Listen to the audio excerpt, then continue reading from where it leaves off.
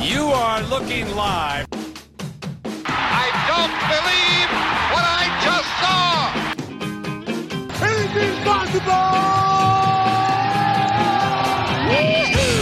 There are no flags on the field. It's a miracle.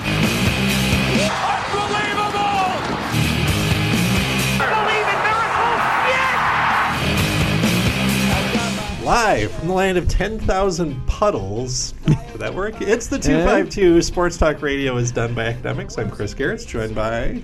I'm Chris Moore. And Sam Mulberry. At Bethel University. There's no such thing as a puddle hockey tournament. What? No. I just mean like as snow is melting and spring is belatedly coming. 10,000 seems like a low estimate. Right. That's right. Yeah. So I actually am glad that my garage is no longer flooded. That's my main achievement of the last week. And the last week, I should mention, was spring break here at Bethel University. So we should check back in. It's been a couple weeks since you all heard our lovely voices. Chris, I'm going to start with you because you actually did something notable on spring break. You traveled, at least. I did travel a little bit. Spring break and spring training land. I got to see. Well, not spring training. I got to see a in-season league game, or not league, but in-season game for the Bethel men's baseball team. So you were in Florida. I went to Florida with Bethel to meet some alums and to meet some parents and those sorts of things. But along the way, we were adjacent to the softball team, the baseball team, and the tennis team, and so I got to watch. So do they all travel together? Or do they? They don't. They have their own schedules. There's several, as no surprise here, large sporting complexes in Florida, and a lot of schools from the northern half of the United States all matriculate down there and play each other. And so I got to, while I was watching Bethel destroy St. Lawrence College from New York. Our hated rivals. St. Lawrence. It actually took several parents working together to figure out exactly where St. Lawrence was. But in all seriousness, just a field across the way, I got to see College of Worcester. I got to see Johns Hopkins University, all kind of in this same little ball parks facility. It seems like a very odd. I think if I hear spring break in Florida, something else comes to mind. But yes, it is an interesting little. For a week, there's this culture of northern baseball teams trying to squeeze in as many games as they possibly can. I think our baseball team, in just a little bit over a week, played 11 or 12 games. Yeah, and they have. I mean, in some ways, they have to, because having been a high school baseball player in Minnesota, I know in some ways the season doesn't really start till mid-April, given the condition of our puddly/frozen fields. We might get a blizzard yet, for all we know. It's entirely possible. Yeah. All right. Did you take in any other? So you didn't go to any spring training games while you were there. I did not see a MLB spring training game, which would have been a highlight for. So what was the weather like? I was warm enough that I got a sunburn. I'll put it that way. Yep. I did let my daughter down. This has nothing to do with sports, so I'll keep this brief. But my daughter, I said, "What can I bring you from Florida?" And she said, "I just want to see a picture of an alligator. If you could just find an alligator somewhere and take a picture of it, that's all I want." Is she familiar with Google image search? Thankfully, no. So I could have been deceitful and just shown her. She didn't ask you to take one. She showed. No, she very specifically said, "Please take a picture of an alligator." Oh, okay. Yeah, so she's got you. I looked in every pond, puddle, creek, riverbed, and see, things have changed, because the last time I was in Florida, I was a young scholar sent to a new faculty institute at Southeastern University, in kind of like smack dab in the middle of Florida, and like on the campus there was this pond/lake, and there were signs saying "Beware alligators." And apparently they were so hungry they were actually coming out of these ponds in search of prey, including the human variety of prey. It's kind of their move, right? I would. I actually got to see a Detroit Tigers minor league baseball game when I was there. So that's my main takeaway from that new faculty workshop that I attended.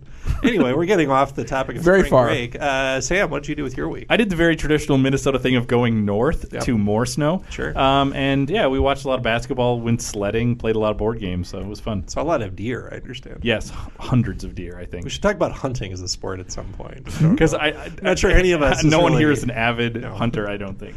No. Well, we'll talk more about basketball because, of course, we have to update you on our March Madness brackets. But I'll report that I was actually one state north of Chris, which I did not expect to be, but I had an aunt who died, and I went to a funeral.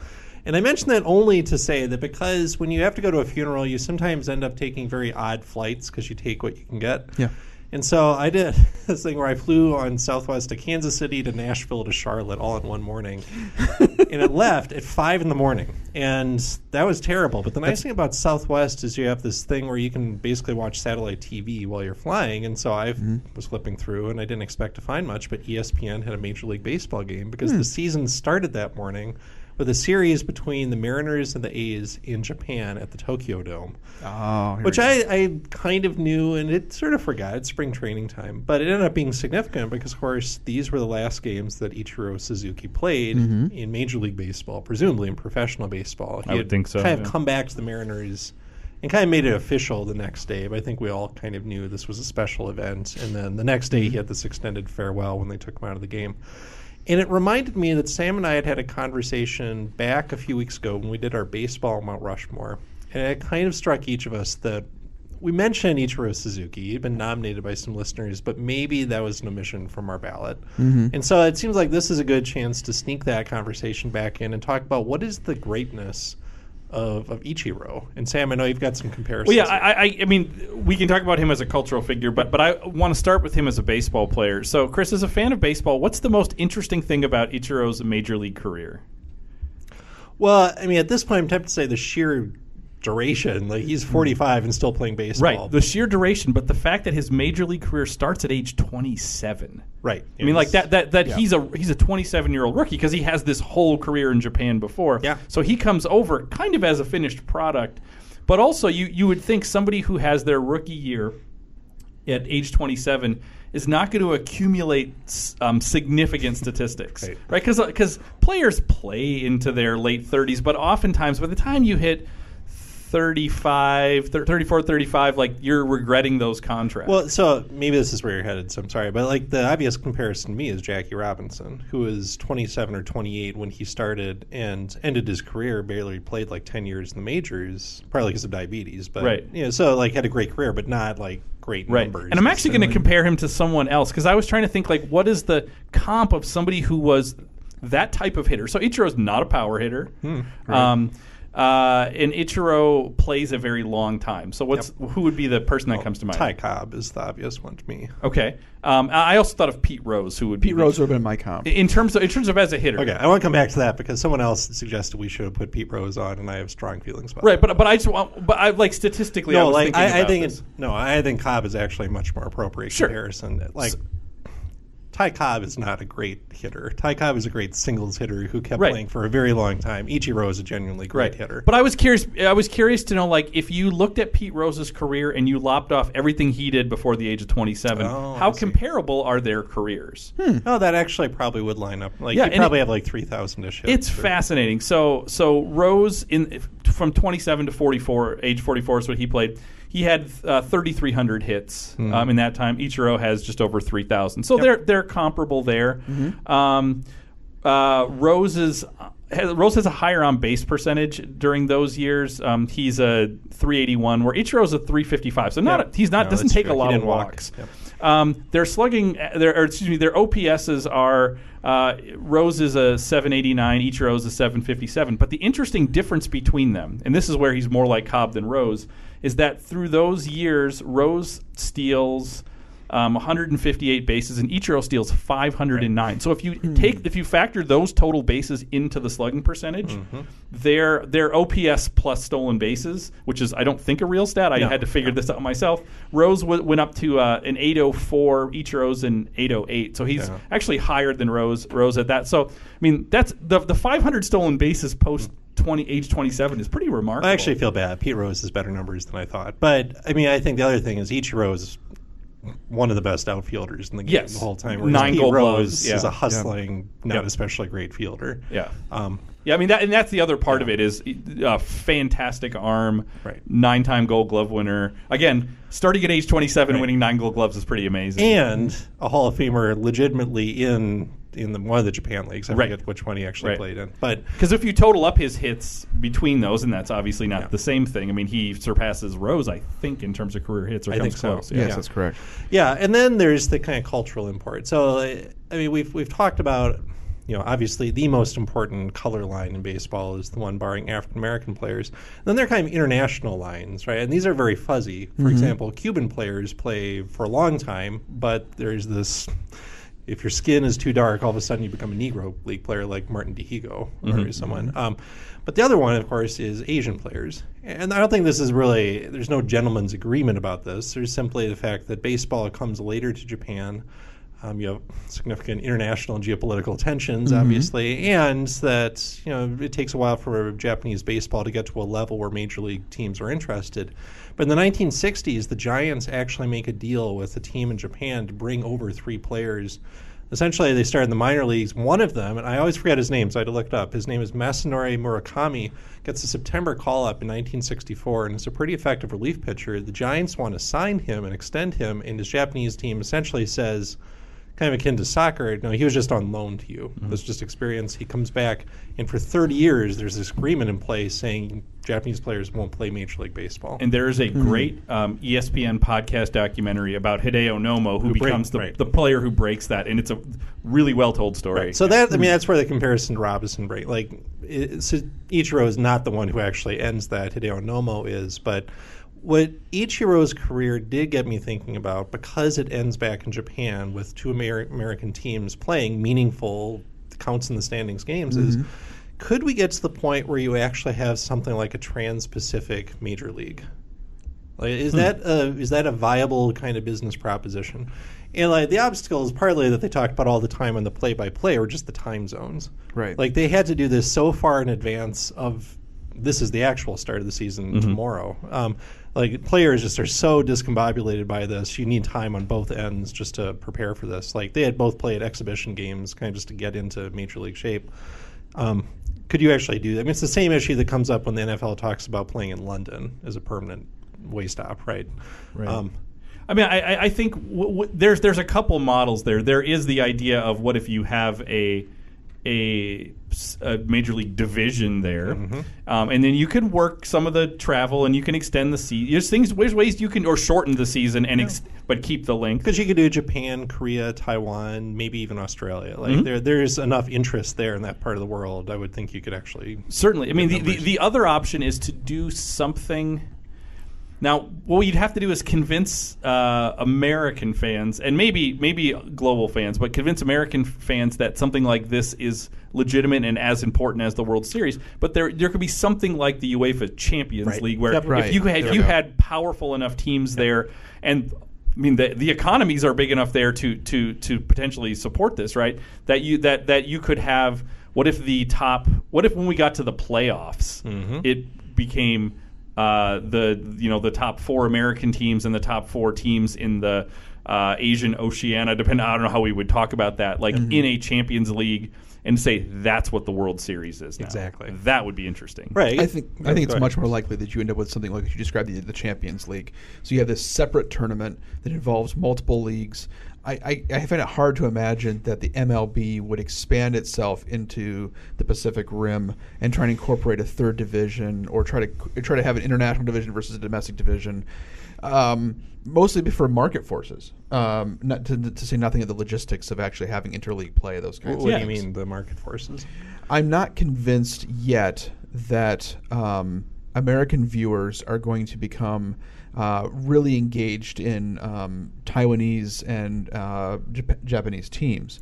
But I'm also not completely convinced that Japanese and Taiwanese baseball fans are really want to follow a Royals Reds interleague play. Well, but what if? So I guess first of all, I'd suggest, in a sense, one odd thing about Major League Baseball and most American sports is you've seen globalization in one direction of labor flow. Exactly. Players from around the world will come to play in America.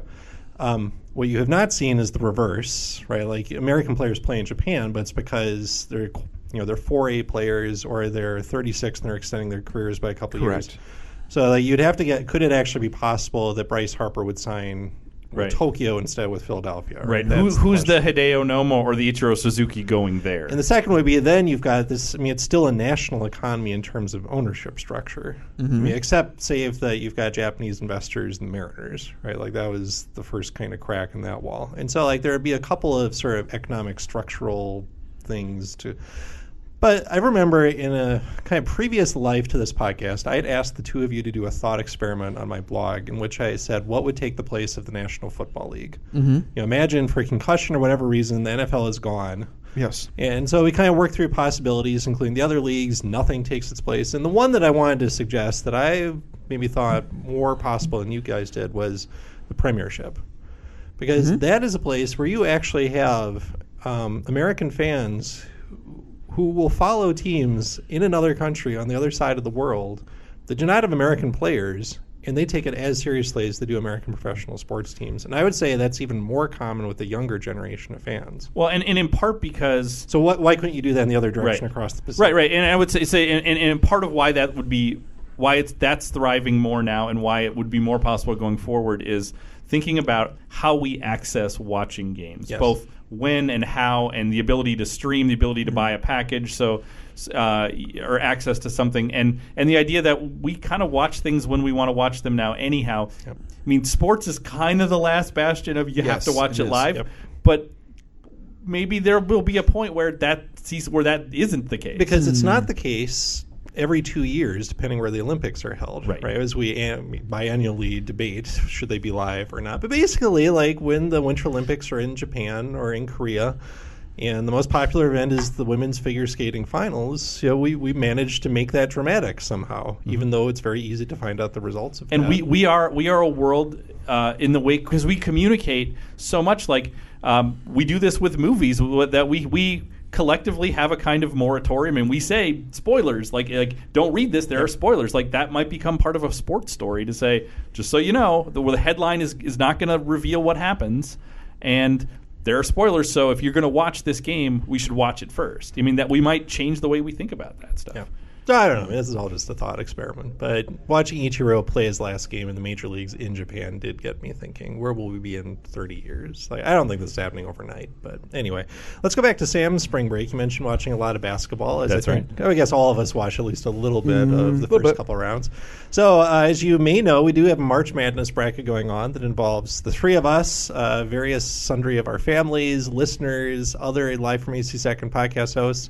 And so we thought we should check in on the bracket, and I think we have to acknowledge here that one of us is currently leading the bracket, and that would not be me. Right. Nor Sam me. Mulberry, well, it's not actually me. I'm 1 point behind first place. Oh, Sarah's in first. Yes. Oh, I forgot about So that. I'm 1 point behind in terms of total score and best possible score. So we've kind of separated. Boy, that's ourselves almost as from bad those as Bobby Knight getting on the Mount Rushmore. Yeah, but it's not over yet. Yeah, that's so true. we got a shot. I mean, here. I think each of us kind of has a path to victory. Right? Like I'm sitting in the middle of the table right now. I only have 9 of my Sweet 16 teams left in, but I've got 6 of my Elite 8. I've got all 4 of my Final 4, and most importantly, I'm the only one who picked Virginia. I did not go the Duke route, and so it's unlikely, I think, because we've seen Virginia not exactly excel so far. But as I was telling my son, maybe they've got their bad games out of them. That's you know? right. They've learned from it. Yeah.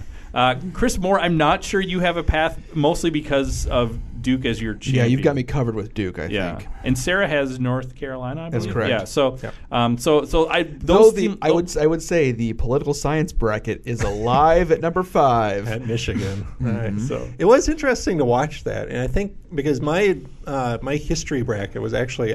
Well, my real bracket was perfect the first day, and then it all fell apart. But my history bracket was actually outperforming, and I think it's because, not surprisingly, Big Ten research universities do well, and there were not actually a lot of upsets. Right, the first couple of rounds. It was That's actually chalk. the big. I'll save this for a little bit later in our podcast, but we should talk about chalk, and this is a very chalky tournament so far.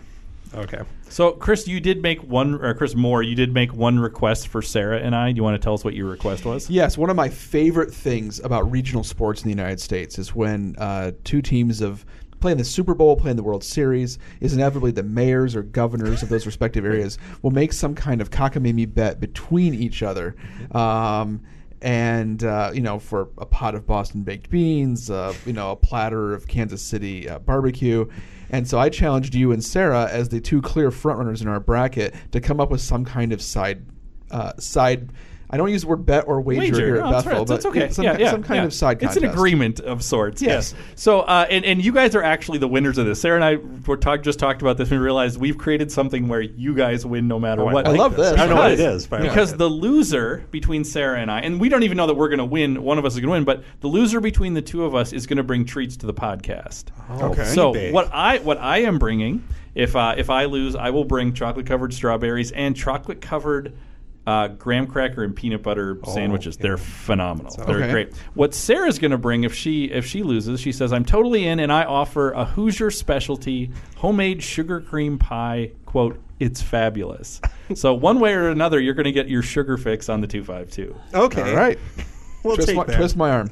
All right, let's check in on our 3 to see from way back in mid-March. Sam, were they worth the watch? Okay, Chris, you said that we should watch The Fix, this opera about the Black Sox scandal in 1919. You were unable to attend. Well, I had to go to a funeral, so I did not actually get to tell you. But you were excited about this, and I was like, I wanted to know, Sure. okay, what are the critics saying, right? Yeah. And so this is from Ron Hubbard of the Pioneer Press. He's talking about the idea of the 1919 Black Sox scandal. He says, if you're inclined to think that this sounds like it has the potential to be a good opera, I agree. But having caught opening night of The Fix at the Ordway Theater Saturday night, I can say that this isn't that opera. Ooh. While composer Joel Puckett makes interesting use of the orchestra and has a cinematic flair for swells and surges of emotion, it's easy to tell that this is his first opera, for he rarely puts the best melodies in the mouths of his singers. And librettist Eric Simonson seems indecisive about whether to have this opera be about real human frailty or something mythically American and bigger than us all. Yikes. That's not a great review. At the end of it, I think the upshot was just go watch John Sayles' 8 Men Out, which I think you've probably done at this point. And read more opera criticism, because that was great. Cool. I like that. It was really good. I like that. You think that, that phrase, this is not my first rodeo, do you think people in that world say this is not my first opera? Right. It could be. Chris Moore said that we should watch the 2019 Special Olympic World Games from Abu Dhabi. Mm-hmm.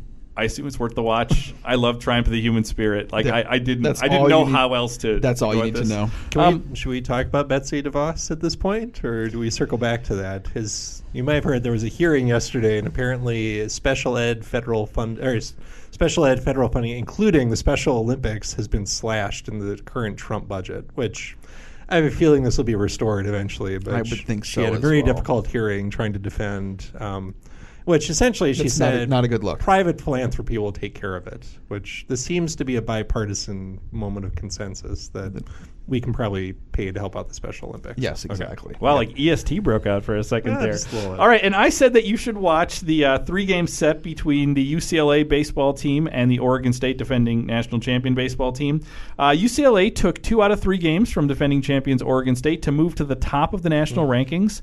But Oregon State catcher Adley Rauchman went 7 for 11 with 2 home runs and 3 walks in the series, kind of solidifying himself as a major MLB prospect. And as a character who should have been in the Hudsucker Proxy. That's right. What a great name. It's pretty good. Don't you want a catcher named that? Well, speaking of slugging baseball/softball players, we're going to be back after the break with, I guess at this point we have to say a former Bethel Royals softball star. And legend, I would say. Legend, who once hit many home runs in a single doubleheader in Florida, and her brother, who happened to be the starting quarterback on a really successful Bethel Royals legend in the making team. We're going to talk to 2 actual student athletes, Jana and Jaron Rosti, when we come back.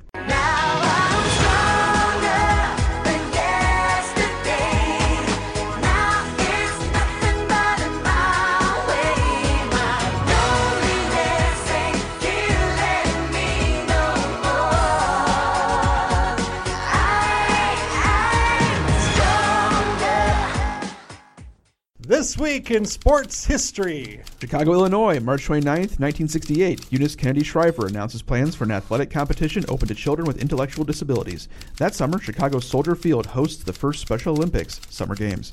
New York, New York, March 31, 1923. Dance marathons become a national craze when Alma Cummings dances with 6 partners for a record 27 straight hours.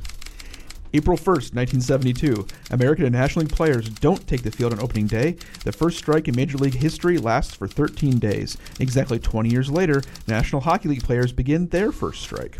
Columbus, Ohio, March 30, 2018. Thanks to a last-second overtime shot by Enrique Ogunbowale, Notre Dame stuns number 1 Connecticut in the semifinals of the NCAA women's basketball tournament. In the championship game 2 days later, Ogunbowale takes the last shot versus Mississippi State. Ogunbowale for the win. Good! Enrique Ogunbowale wins the national championship for Notre Dame. You've been listening to This Week in Sports History.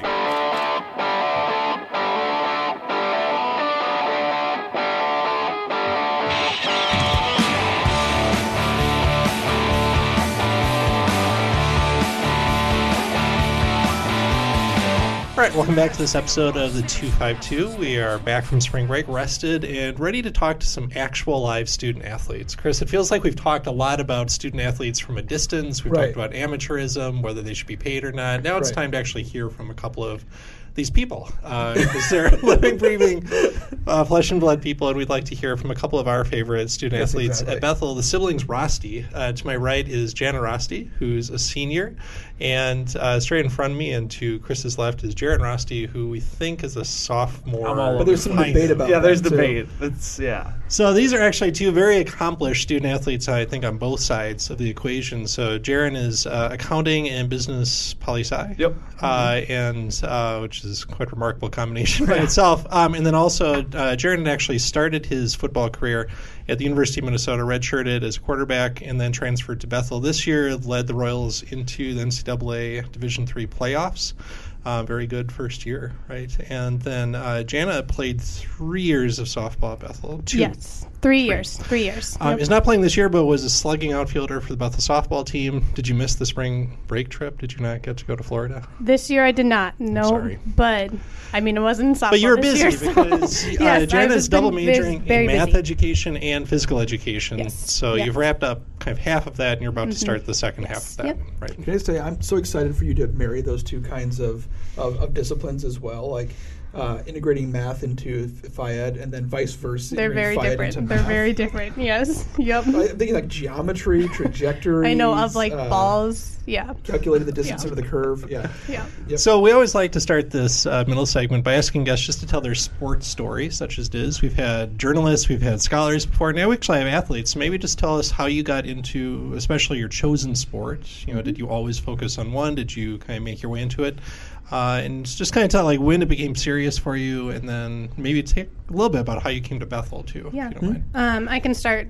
I think for both of us, it's probably pretty similar because we came from the same family and the same upbringing. But our family has been actually very sport oriented. I would say our parents put us in all the activities as a little kid, and so throughout high school, throughout elementary school, high school, middle school, all of it, we always played probably about 3 sports, sometimes multiple ones at the same time. Were your parents athletes or coaches? Yes. Or? Okay. They both played for sure in college. They both played basketball They both in high played, school. Yeah, high school, they were very involved actually. So it kind of like came down through the line. Yeah. And tell us a little bit about where you come from. You're both, is it Alexandria or? Yes. Okay. Yep, Alexandria. So a pretty small town, so it's able to actually get a lot of athletics in and like multiple different activities compared to sometimes I know once you get into more competitive leagues type, kind of like in the cities, it's kind of a little bit harder to do that. But in Alec, it was very easy to do 3 sports all year long. So I think that's what both of us did throughout all of high school. Yeah. True. Same for you, Jared. Yeah, same for me. I'd say, I mean, with the whole sports journey, it was kind of weird for me that football was never really the forefront. I was a baseball guy all the way up through, I think, 8th grade, and then track kind of took over. Did a lot with Junior Olympics, so I quit baseball, joined track, and then sophomore, junior, it was kind of basketball. I was planning on going to basketball in college, and then all of a sudden, junior, senior year, it kind of came along, picked up some recruiting interest, did a lot more with football, and I was like, I guess I'm doing football now. And so it was a weird journey, and football's not even, I mean, soccer's my favorite sport right now. It's kind of has been for a couple of years now. As a participant or as an observer? Both. I love playing. Okay. I spend a lot of nights. There's a lot of nights this fall where I just spent at the Bethel soccer field just hanging out, kicking balls into the net. But I love to watch it, too, every Saturday morning, Premier League. So, I mean, in a sense, it feels like this is a less common, for the level you're at, a less common story to have been able to do all these different sports instead of being tracked into one at a relatively young age. We never specialized in just one sport ever. What were the benefits of that? Did it set you back in some ways in your chosen sport?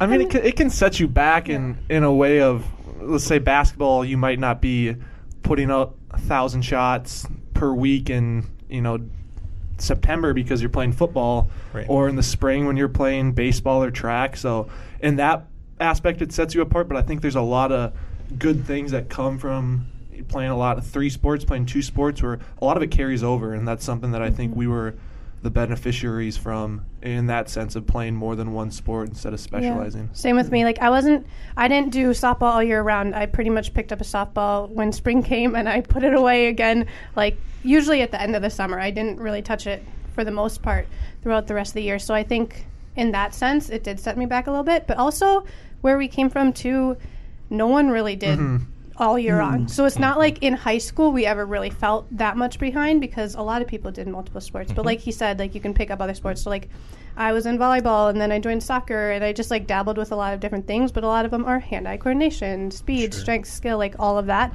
So it transferred over really easily and allowed me to do that. So. There's a certain aspect of not burning out too when you just play one sport. You're all the way through high school, all the way through college. You can easily get burnt out if you're focusing on one sport in specific. But as you came to college, I mean, have you pretty much narrowed down? I mean, are you just one sport athletes at this point? One sport. Yeah, it's one sport, and it's at this point it's kind of what everything's built up to. Throughout high school, you kind of choose one and stick with it. And I haven't gotten burnt out of playing football yet, and I don't think I will. But it'd be easier to get burnt out if I just played football 4 years of high school and then went to college and played it. So I think in that sense, it's easier not to get burnt out because I didn't do that in high school. Sure. So, why Bethel? Both of you ended up here.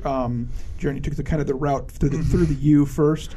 Talk about how you ended up at a D3 school and what it's like to play at a D3 institution. It's probably up to Jasmine. So we have an older sister who's 2 years older than me, and I came to Bethel just because like I had visited it so many times and I felt comfortable here.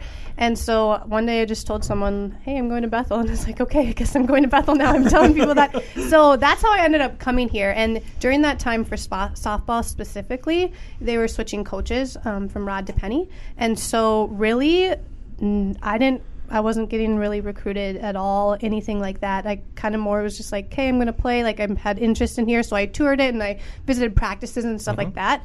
But I pretty much mostly just kind of like hopped on, and I think a lot of people from my grade kind of ended up doing that just because of the coach switch. And so Bethel for me was a place that I wanted to go to school, but I also could play softball at. And so that was really cool for me. So in a sense, the sport was important because it was an opportunity you would have had here that you might not have had at other schools. Yep, I didn't come here for softball, for sure. But it was very cool that I could still continue my athletics here and then still go to a school that I wanted to go to. Right. Jaron, you mentioned you had been recruited at some point, and I don't know if you said that was junior or senior year. What does that mean for us? Like, what is it like to be recruited?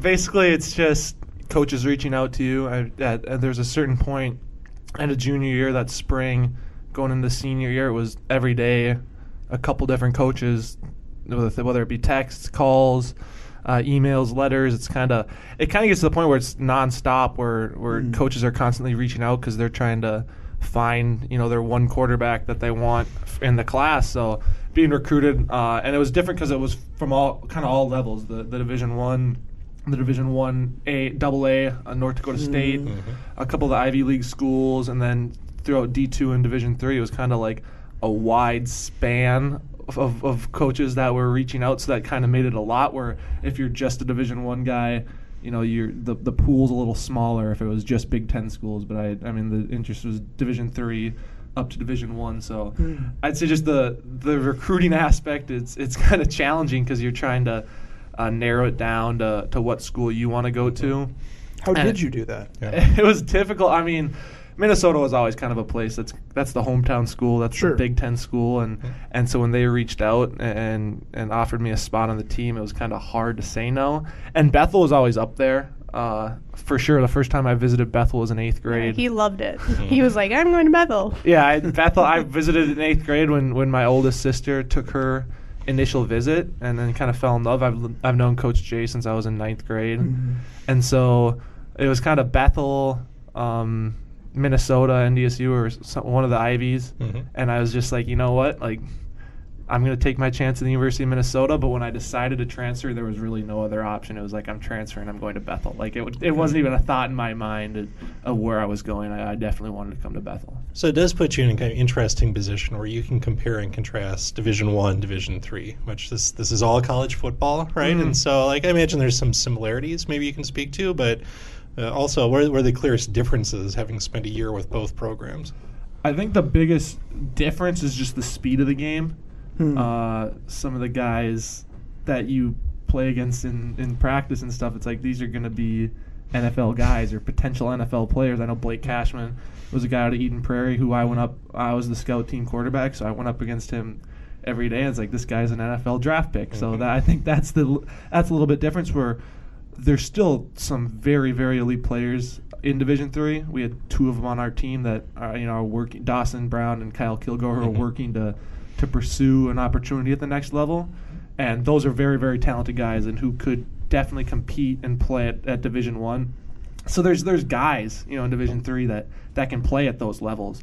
It's just, I'd say, the overall speed of the game from top to bottom and the depth, I would say, is the biggest part, because they have 75, 80 guys on their team, top to bottom. It's pretty deep. I mean, a lot of those guys can play ball, and they won't see time at all on the field. And at the Division III level, you kind of have a couple of those really, really strong developed players, and then you've got a good chunk of players who can play, but it's just not 80, 90 guys deep like the Division I level is. Right. Yep. Help us understand, because most college students are not athletes. I think at Bethel even there's a pretty high percentage, but still 25% maybe are varsity athletes.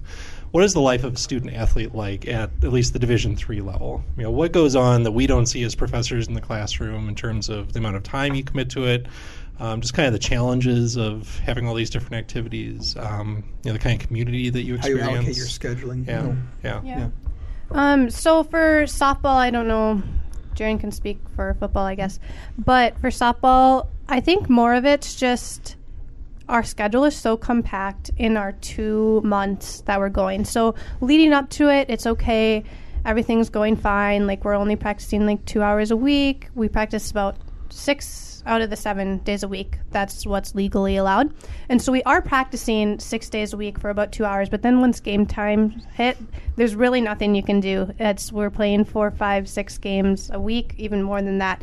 And so I think that people don't really realize, like, our weekends, we have games Saturday, we have games Sunday. And so, like, when most people are resting on weekends, we are playing our 4 biggest games of the whole week. And so we don't really have those days off of a break. And so I would say that's probably what most people struggle with as a student athlete for that sense of time. I'm kind of losing my thoughts here. You jump in. Well, softball's way different just because you do cram all those games. I don't know how many games you have. It's probably close to 30 by the end of it. Yeah, we probably have about 8 games a week, if I want to say, which is a lot. Football, you get those 10 games, and you get the 10 games. So there's 10 Saturdays, where your Saturdays is pretty much booked, but then you have an hour meeting every day throughout the week, and then your 2-hour practice. So that's about 3 hours. That's been my experience at Bethel. It's about 3 to 4 hours by the time you total it all up a day throughout those weeks. But then so that's in football. So in the fall, and in the fall, and then in the winter and spring, it's just you lift Monday, Wednesday, Friday in the mornings. But the softball season schedule, the baseball, basketball, I feel it is tough as well. We're just like you're on the road more. The amount of games you have is a lot more. So football, you don't have to deal with that as much. It's just more the preparation, the preparing is more strenuous than what I would say a lot of other sports deal with. Yeah. I mean, I think one thing that strikes me from the outside in a place like Bethel is, I mean, the coaches take seriously their educators, right? That this is part of the larger, whole person education. So what do you learn from being a student athlete that you're not learning as a college student? What lessons do you take away? I mean, how have you felt yourself being shaped as an athlete? Maybe even going back to high school or earlier, but certainly as a college athlete. There's just a certain aspect of how you spend your time. If you are a normal college student, you have 4 more hours. Let's say if I'm in season, normal students have 4 more hours of their day that they can choose what they want to do with, or those 4 hours are pretty much disappeared for me at least. And at the University of Minnesota, it was even more, where you're 6 to noon. This is in season. 6 to noon, you lift, meetings, practice. And then from noon to 4 or 5, that's classes. Then dinner, meetings, study table for an hour, and now all of a sudden it's 8:30 and you're going back to your dorm. It's like I haven't been here since 5:30. So I learned how to allocate my time a lot more back then, and it really translated when I came to Bethel, because it's still there's 4 hours of your day that just aren't there, and then you go classes, you add those into the schedule, where how much time do you have just to, first of all, just do homework and get your stuff done, but also just time to yourself, which is important as well, just being able to sit down and reflect on the day and kind of unwind a little bit. So just knowing how to spend your time is something that is very important. Sure. Yeah. Mm-hmm. I think what I'll say is kind of a little bit more common to anything in life you can relate it to, but things that I really have learned through playing softball at Bethel would be just like the hard work, determination, competitiveness, everything like that. But then at Bethel specifically, it has been cool to navigate the competitiveness with the playing for Christ, playing like Christ, and how the faith aspect comes into it. And I know that's what's really cool about Bethel, is because we can talk about that. I can add faith into my game and how we can compete like Christians. So I think that's something that I've really learned too. Also, something that I was thinking of is how to navigate being like a leader now in a college setting, because in high school, people were kind of just there. It was like our fun sport and stuff like that. But now college, like everyone's serious. Everyone's there. Like they're here to compete. They're here for that. And so to navigate team dynamics is something that I've actually learned a lot about, and how I can be a leader in my own way, and how I can just work with other people who all kind of have that same goal, which was not something that I had gotten in high school, really. Yeah. I mean, so Jan, to pick up on the element of faith, do you feel like, as a Bethel athlete, do you play differently than your competitors? Do you make meaning of what you're doing differently than maybe your competitors? Because I assume you've got friends who are playing at other MIAC schools, other schools you play. You probably compare notes. Yeah. And I mean, it's hard to say that because I don't know what other people are thinking in their head. I don't know if they're playing that. I know for me it has been we've talked a lot about like why we're playing and who we're playing for, and so that's something that's really stuck into my head a lot. I mean, last year, like in Florida, I was struggling with like coaches or teammates or something, and I was like, why am I even worrying about this? Like, I'm literally here just to play for God, like whatever. And that was the day that I had like my like best day of my whole entire softball career. You should talk about that best day. I know you're modest, but it was no, amazing. It's great. Yeah. I just had a really, really good hitting day that day. I think I had like 4 home runs in like one day, which has never happened to me. That was like half my home runs of all last year. So it was just a good day, and it's just cool to look back knowing that day I kind of started frustrated, and then I went and was like, I remember sitting in left field, and I was just like, why am I upset about other people? Like, I'm literally here just to play. I get to play for God. And then like 2 at-bats later, like I just started this run, and like I didn't think about it in the moment, but like looking back at it, that's just something really cool to kind of see. Yep. That's kind of the thing that we talk about on the team, is just, God sent his son so that we could run, so who else gets to do what we get to do, so let's just play for him and just play free. And that's a big part, that's a big aspect of what our team is. And a great account to follow is the BU Chain Gang. I don't know if anyone ever has seen that account on Twitter, but it's the Frazier and some of the basketball guys work the chains, and they're on the opposite side of the field. And so just to read some of the tweets about what some of the other teams and their coaches and their players say, it's like when I read through those after the game, it's like, this is nothing like what goes on our sideline. And it's just like our guys were just full of love for each other and love for the game and love for the Lord. And I think that's different. That's what sets Bethel apart from a lot of different teams across the nation is that love. So, I want to ask a slightly different question. This is a historian and a political scientist talking to you, so I need to ask a political sciencey kind of question, which is one of the themes of the courses that we're looking into is how institutions play roles in shaping athletics, and one of the big institutions that you guys encounter is the NCAA. And so I'm curious, as you've gone through a college. They don't listen to this, by the way, so just say whatever. You can go without. In what ways have you encountered the NCAA as a student athlete, especially at a D3 school? What kind of impact does the NCAA have on your life?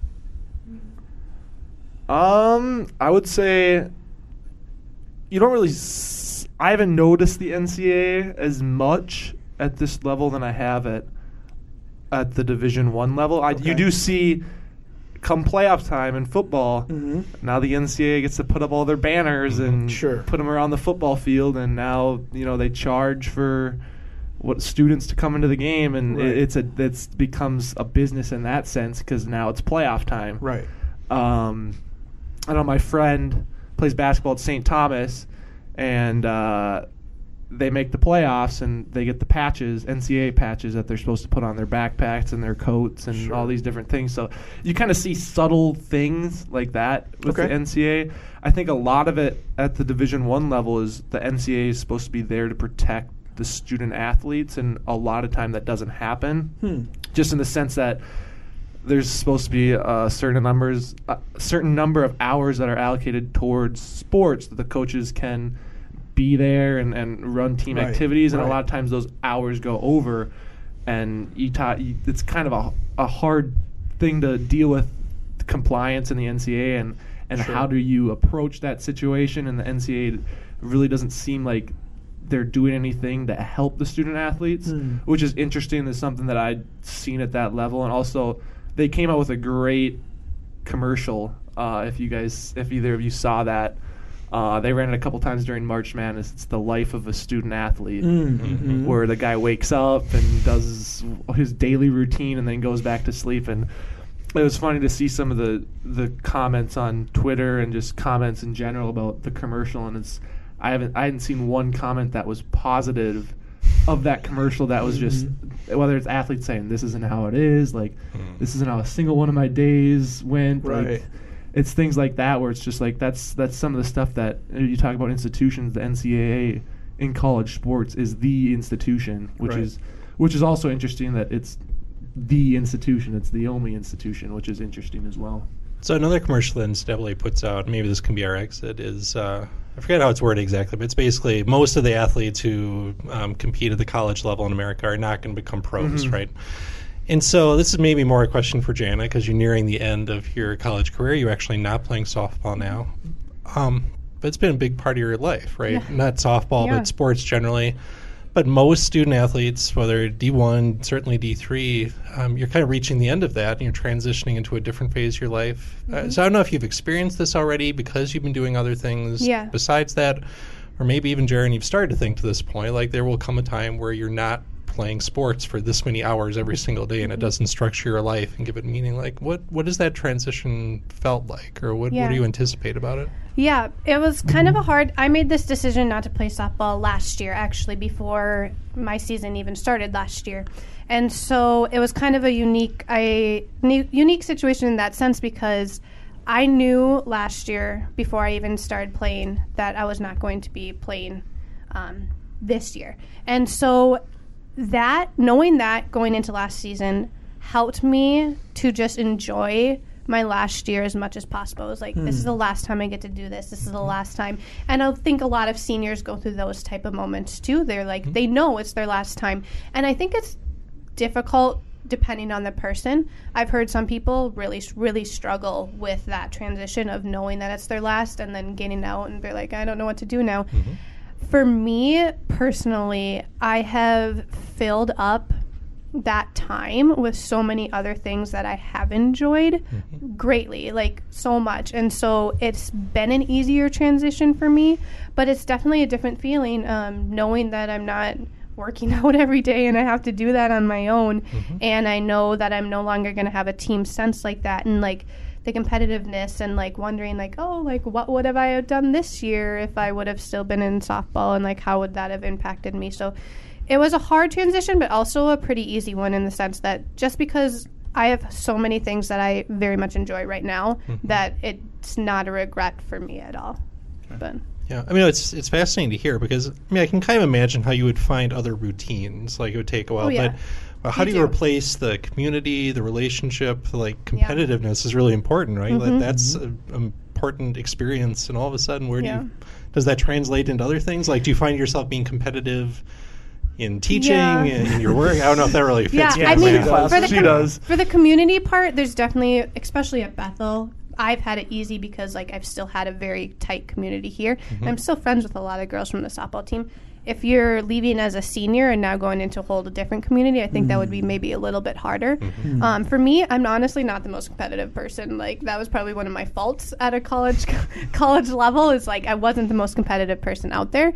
And so I don't think that has had as much to do with it. But, I mean, you do carry it into other things that you're doing. You want to be the best at what you're doing. And for me, it's more I want to be the best at what I'm doing rather than the best out of everyone that I'm doing it against, I guess. So that helps me out. Okay. Well, knowing how busy you both are, thanks for taking some time to talk to us on the T5 too. It's really helpful for us. Okay, we'll be right back.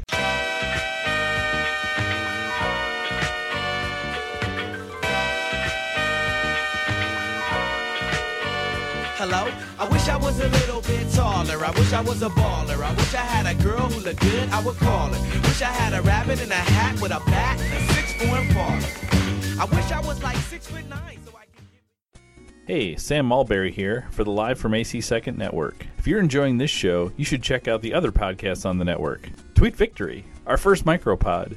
Twitter can be a toxic place, but not when you're following the Twitterverse's newest, funniest feed, at Annie_Berglund, and Twitter's silentest account, at CWC Radio. We dive into the best of our tweets 5 minutes at a time.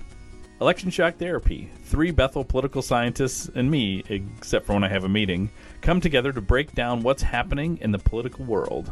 Subscribe to the Live from AC Second podcast network on your favorite app. Leave us a 5-star review, and jump into the conversation by emailing us at livefromACSecond@gmail.com or join our Facebook group. Buying bread from a man in Brussels. He was 6'4" and full of muscle. I said, do you speak my language? He just smiled and gave me a Vegemite sandwich. And he said, I come from a land down under. Lead us slow and mention the. Can you hear the thunder? You better run, you better take cover. All right, as always, we're running out of time. Let's do 3 to C. Chris, kick us off. Well, of course, I'm going to encourage you to tune in this weekend to check out the Sweet 16 round of the Am I allowed to say Sweet 16 round? No, that's fine. Oh, okay. We'll just call it the big games. The big games. We should actually go into all the different nomenclature that's used around the proprietary names of major sporting events. Has that always been a thing? No, it can't be. Yeah, it was an eventual thing. It seems like an early 90s. Probably Super with the Super Bowl, but the NCAA tournament is there as well. But we've got 16 teams left in the men's bracket for the NCAA national championships, and this is one of the most chalky Sweet 16s that we have had in recent history. Do we need to explain what chalk is? Yes. So if you only pick the higher seeded team, you're picking chalk. And in this case, every number 1 seed, every number 2 seed, and almost every number 3 seed has advanced. So the lowest seed that's lost so far is a number 3 seed, this is the highest. The highest seed that is still alive in the tournament is number 12 Oregon. Number 12 Oregon, and nobody else is on the bottom half of the seeding. And Oregon at one point this year was top 15 in the country, right? Right, and they slipped and stumbled, and so maybe they're just returning to form. So all the number 1 seeds are still alive, all the number 2 seeds are still alive, and so there's some great high octane basketball. in the offings. And let me encourage you, if you're not going to just watch Duke and Virginia Tech, which should be a great game, check out Purdue versus Tennessee. Two teams with really stingy defenses that are really well coached and very well schemed. It could be a really interesting strategic game to watch. Two really good nicknames, too. I like Boilermakers. Boilermakers and Volunteers. Yeah. Absolutely. Okay. Sam. You're going to notice a theme in the next couple of weeks for me because we are entering the big season for one of my secretly favorite sports, and that is horse racing. So on March 30th is the Dubai World Cup night, which is the richest day in horse racing, with purses totaling $35 million. And it's capped by the Dubai World Cup, a 10-furlong race, which carries a $12 million purse just for that one race. The favorite in the race is defending champion Thunder Snow at 3-1. It's looking to become the race's only two-time winner. So speaking of kind of globalization of sports competitions, is this all kind of Persian Gulf-based horses, or do horses fly in from around the world? And I was telling you that I was actually going to give you guys a pick, but this horse got scratched. It was a Dwayne Lucas horse. So, this is horses from around the world. Because if there's a $12 million purse, you want to get in. Well, and we see the other direction, like the Kentucky Derby. You've got Emirates-owned horses. Yep. Sam is a member of the horsey set. We'll be probing this on future episodes. Okay, I'm going to head to another part of the world where the Australian Football League enters its second weekend. The West Coast Eagles continue their title defense against the Greater Western Sydney Giants, who took down Essendon in last weekend's opener. By the way, I thought I'd slip in just a little bit of current events here. We had talked a few weeks ago about the problem of racism in international soccer. Mm-hmm. Well, it shows up in Aussie rules football too. Just recently, after the first weekend, there was social media abuse of a player for West Coast, Liam Ryan, who's a forward of Aboriginal or Indigenous descent. And just either this morning or yesterday, I forgot how the dateline works, a fan for the Richmond Tigers was banned for 2 years for having used racial epithets in the direction of Ryan. So this shows up in lots of different sports. Maybe it's just a good reminder that it's a topic we need to come back to at some point in the conversation. Okay, well, I think we kind of got back into our stride pretty quickly. We appreciate the Rosties coming in to help us understand what it's like to be a student athlete at a place like Bethel especially, but generally in the NCAA. Any final words, guys? I'll have a final word. Sure, thanks, Chris. On behalf of my colleagues here at Bethel University, don't miss the trash cans. You're throwing out your old journals. And that's an inside joke for anybody who's in our hallways these days. Thanks for listening to us. You can always get in touch with us live from AC2nd@gmail.com. And go Royals.